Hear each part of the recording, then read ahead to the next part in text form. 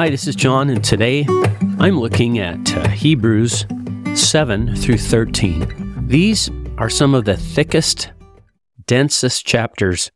Even reading them really slow, they're still a little bit hard to understand. Thankfully, we have so many resources to look at, kind of to get at least a big picture. And then when we read them slower, it helps. For example, the Come Follow Me manual has a good summary, but I'm looking right now at the Religion 211 manual. This is something everybody has access to on their library, on their phone. I think you go to library and then adults and then young adults and institute. Anyway, this is what the introduction says in the Religion 211 manual. That's an institute class. Well, actually, it's just called the New Testament manual because Acts through Revelation would be in Religion 212. So here's what it says. In Hebrews 7 through 13, the Apostle Paul continued to emphasize the preeminent role of Jesus Christ in the plan of salvation, focusing particularly on the superiority of the Savior's priesthood, atoning sacrifice, and ministry. Paul taught his readers that the ancient tabernacle and its Mosaic, meaning from Moses, ordinances prefigured Christ's sacrifice, and that only through the shedding of his blood can we obtain a remission of our sins and gain access to God's presence. So, big picture. Anciently, using Aaronic priesthood, they had this ancient temple, they sacrificed the blood of animals, and they did it often and frequently. But when Christ comes, that's superior, he will only need to do it once. When I look at Hebrews chapter 7, I see over and over again kind of a comparison of the levitical priesthood, which came by lineage, and the Melchizedek priesthood, which comes with an oath. And that makes us think of what we call the oath and covenant of the priesthood in section 84 of the Doctrine and Covenants. So just one verse from Hebrews 7, verse 27. Who needeth not daily, this is talking about Christ, as those high priests to offer up sacrifice for his own sins and then for the people's. For this he did once when he offered up himself. So, in other words, daily priests would go and offer up sacrifice for their own sins, for the sins of the people. But Jesus did this once and for all. Jesus offered himself up just one time and for all of us. All of those older sacrifices were supposed to point us to the ultimate sacrifice that Jesus would make. So hopefully that helps. As you read 7, you just go, okay, Jesus is going to do this once and for all. If we skip ahead to Hebrews 10:10, we see this verse, by the which will we are sanctified through the offering of the body of Jesus Christ once for all. So that kind of helps to see what Paul is talking about. And again, or Paul or whoever the author of Hebrews is, again, we're talking about trying to teach the Hebrews who knew all about this old law and the old temple and the levitical priesthood there, that it was all pointing to Christ and the Melchizedek priesthood who would make that sacrifice once and for all. And he goes into such detail that these chapters are pretty thick. But in chapter 9, I do like this phrase, verse 11, chapter 9, verse 11, But Christ being come, and high priest of good things to come, by a greater and more perfect tabernacle, not made with hands, that is to say, not of this building, neither by the blood of goats and calves, but by his own blood he entered in once into the holy place, having obtained eternal redemption for us. So again, he's saying the same thing. The Come Follow Me manual, they did a good job in just kind of summarizing Hebrews 9 and Hebrews 10, verses 1 through 22. This is what it says on page 182. The original Hebrew readers of this epistle would have been very familiar with the ancient tabernacle and the ordinances Paul describes, but some of us aren't, and that's why we're like, what? But some did not fully recognize the purpose of these ordinances was to point to the atoning sacrifice of Jesus Christ.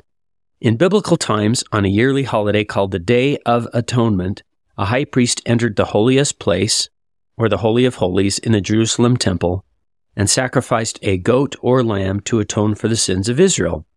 As you read Paul's description of these ordinances, Look for symbols and teachings that help you better understand the Savior's atoning mission. The ordinances we participate in today are different from those in Paul's time, but their purpose is the same. How do today's ordinances testify to you of Jesus Christ? Great summary. And if you get stuck in the density of Hebrews 9, Hebrews 10, read the summary, go back, and you'll see, okay, I see what's going on here. And it's a little bit repetitive too. Hebrews 10:10 that I just read, the body of Jesus Christ once and for all. Verse 14, for by one offering he hath perfected forever them that are sanctified. Verse 16, this is the covenant that I will make with them after those days, saith the Lord. I will put my laws into their hearts, and in their minds will I write them. I love that both of those are mentioned. When we look at the Doctrine and Covenants and how Revelation comes, what is it, section 6 or section 9? I will tell you in your mind and in your heart. And then something fascinating that we talked about in the Follow Him podcast that I do with Hank Smith, Hebrews 10:20. By a new and living way, which he hath consecrated for us through the veil, that is to say, his flesh. The veil of the temple is a symbol of Christ, which is cool to think about as we go to the modern temple. Now, one of the verses I wanted to take a minute on was Hebrews 10:32. Let's start in 31. It is a fearful thing to fall into the hands of the living God, but call to remembrance the former days, in which, after ye were illuminated, ye endured a great fight of afflictions. This is a common sequence in life. Something great happens, and then something bad happens. Call to remembrance the former days, in which, after ye were illuminated, ye endured a great fight of afflictions. I remember hearing Dr. Robert L. Millett talk about, and maybe I've mentioned this before, he calls them high mountain, low valley experiences. So, like in Moses chapter 1, after Moses saw God, what happened? Satan showed up. So here's this great event followed by a bad event. After Jesus is baptized and hears the voice, this is my beloved Son in whom I am well pleased in Matthew 3, in Matthew 4, Satan shows up and tries to tempt him. So Paul's saying, just don't forget those days when you were illuminated. Now there's a talk by Elder Jeffrey R. Holland in April of 2016. And he called this idea post-illumination affliction.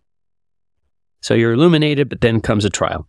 Post-illumination affliction, Elder Holland said, can come in many ways, and it can come to all of us. Surely every missionary who has ever served soon realized that life in the field wasn't going to be quite like the rarefied atmosphere of the missionary training center. So too for all of us upon leaving a sweet session in the temple or concluding a particularly spiritual sacrament meeting. If in the days ahead you not only see limitations in those around you, but also find elements in your own life that don't yet measure up, please don't be cast down in spirit and don't give up. The gospel, the church, and these wonderful semi-annual gatherings are intended to give hope and inspiration. They are not intended to discourage you. Only the adversary, the enemy of us all, would try to convince us that the ideals outlined in General Conference are depressing and unrealistic, that people don't really improve, that no one really progresses. And why does Lucifer give that speech? Because he knows he can't improve, he can't progress, that worlds without end, he will never have a bright tomorrow. He is a miserable man bound by eternal limitations, and he wants you to be miserable too. Well, don't fall for that. With the gift of the atonement of Jesus Christ and the strength of heaven to help us, we can improve. And the great thing about the gospel is we get credit for trying, even if we don't always succeed. So once again, that's April 2016 General Conference. I think the talk is called, Tomorrow the Lord Will Do Wonders Among You. So I'm going to remember that idea of post-illumination affliction. Now, I wanted to look at Hebrews 11 because it's such a fun chapter. It starts with one of the best definitions of faith that we have in the Scriptures. We often think of Alma 32, and footnoted to Alma 32 is Hebrews 11:1, which says, Now faith is the substance of things hoped for, the evidence of things not seen.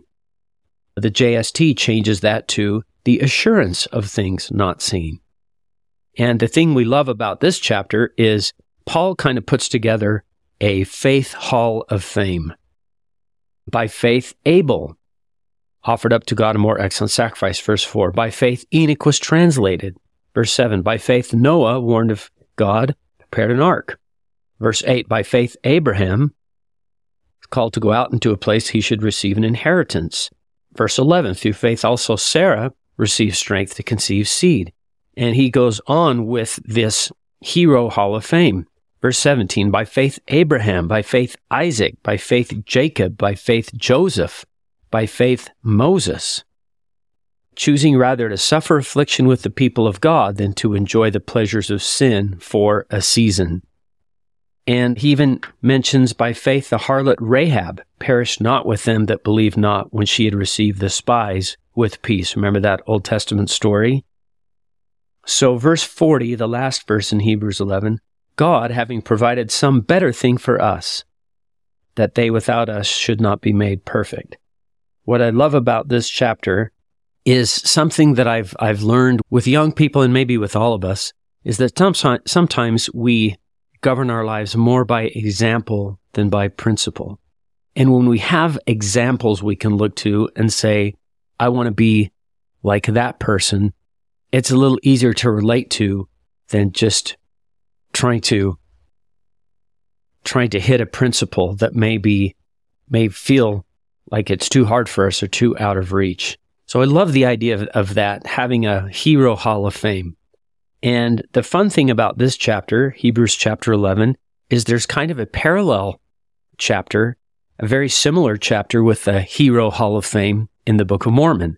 If you are looking in the Come Follow Me manual, it even says, see also Ether 12, 6 through 22.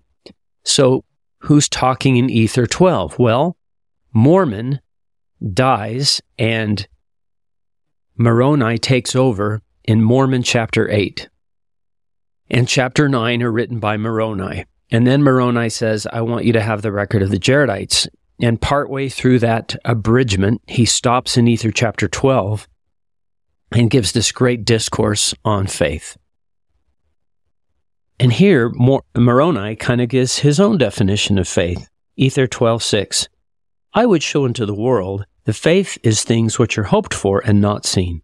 Wherefore dispute not, because ye see not, for ye receive no witness until after the trial of your faith.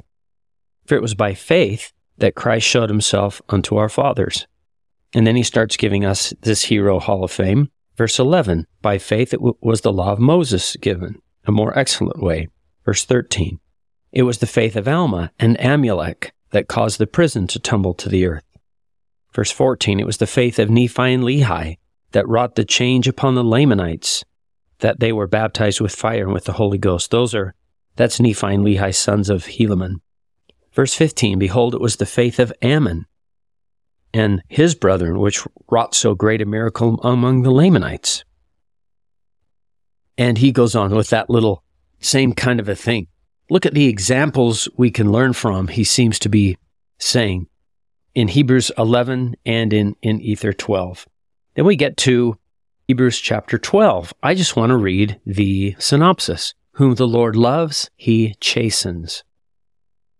God is the Father of spirits. To see God follow peace and holiness. Exalted saints belong to the church of the firstborn. The first verse of Hebrews 12 says, wherefore, seeing we also are compassed about with so great a cloud of witnesses, let us lay aside every weight and the sin which doth so easily beset us, and let us run with patience the race that is set before us. Here, the author of Hebrews is using that metaphor of somebody running a race and even mentions this cloud of witnesses. Maybe that hero hall of fame is exactly the people that the writer is referring to. If you look in the religion, or the Institute New Testament manual, this paragraph appears on page 488. Paul referred to these men and women of the previous chapter as a cloud of witnesses. They can be looked to as witnesses because their lives bear witness to the power of faith in enabling us to perform righteous works.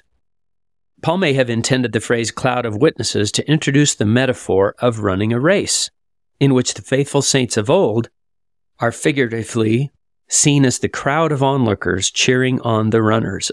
So the cloud of witnesses is a crowd of witnesses. They're up there in the stands telling us, you can do this. Both meanings convey, back to the manual, that the powerful examples of the ancient saints can give us strength and confidence to run the race that is set before us. And I think that's why we talk about our pioneer ancestors and things. They are our cloud of witnesses, or the faces in the crowd that are telling us we can do this, we can keep going, and we can make it in this race, which maybe President Nelson might refer to as the covenant path. Hebrews 12 also refers to Jesus as the author and the finisher of our faith. I love this because Moroni uses the same phrase, and I also love it because of that idea of finishing. President Monson gave a whole talk years ago called Finishers Wanted. The idea of enduring to the end and finishing what you start is an awesome, powerful idea to me. Well, I hope this has been helpful for you today as we look at these last chapters in Hebrews. What have we learned?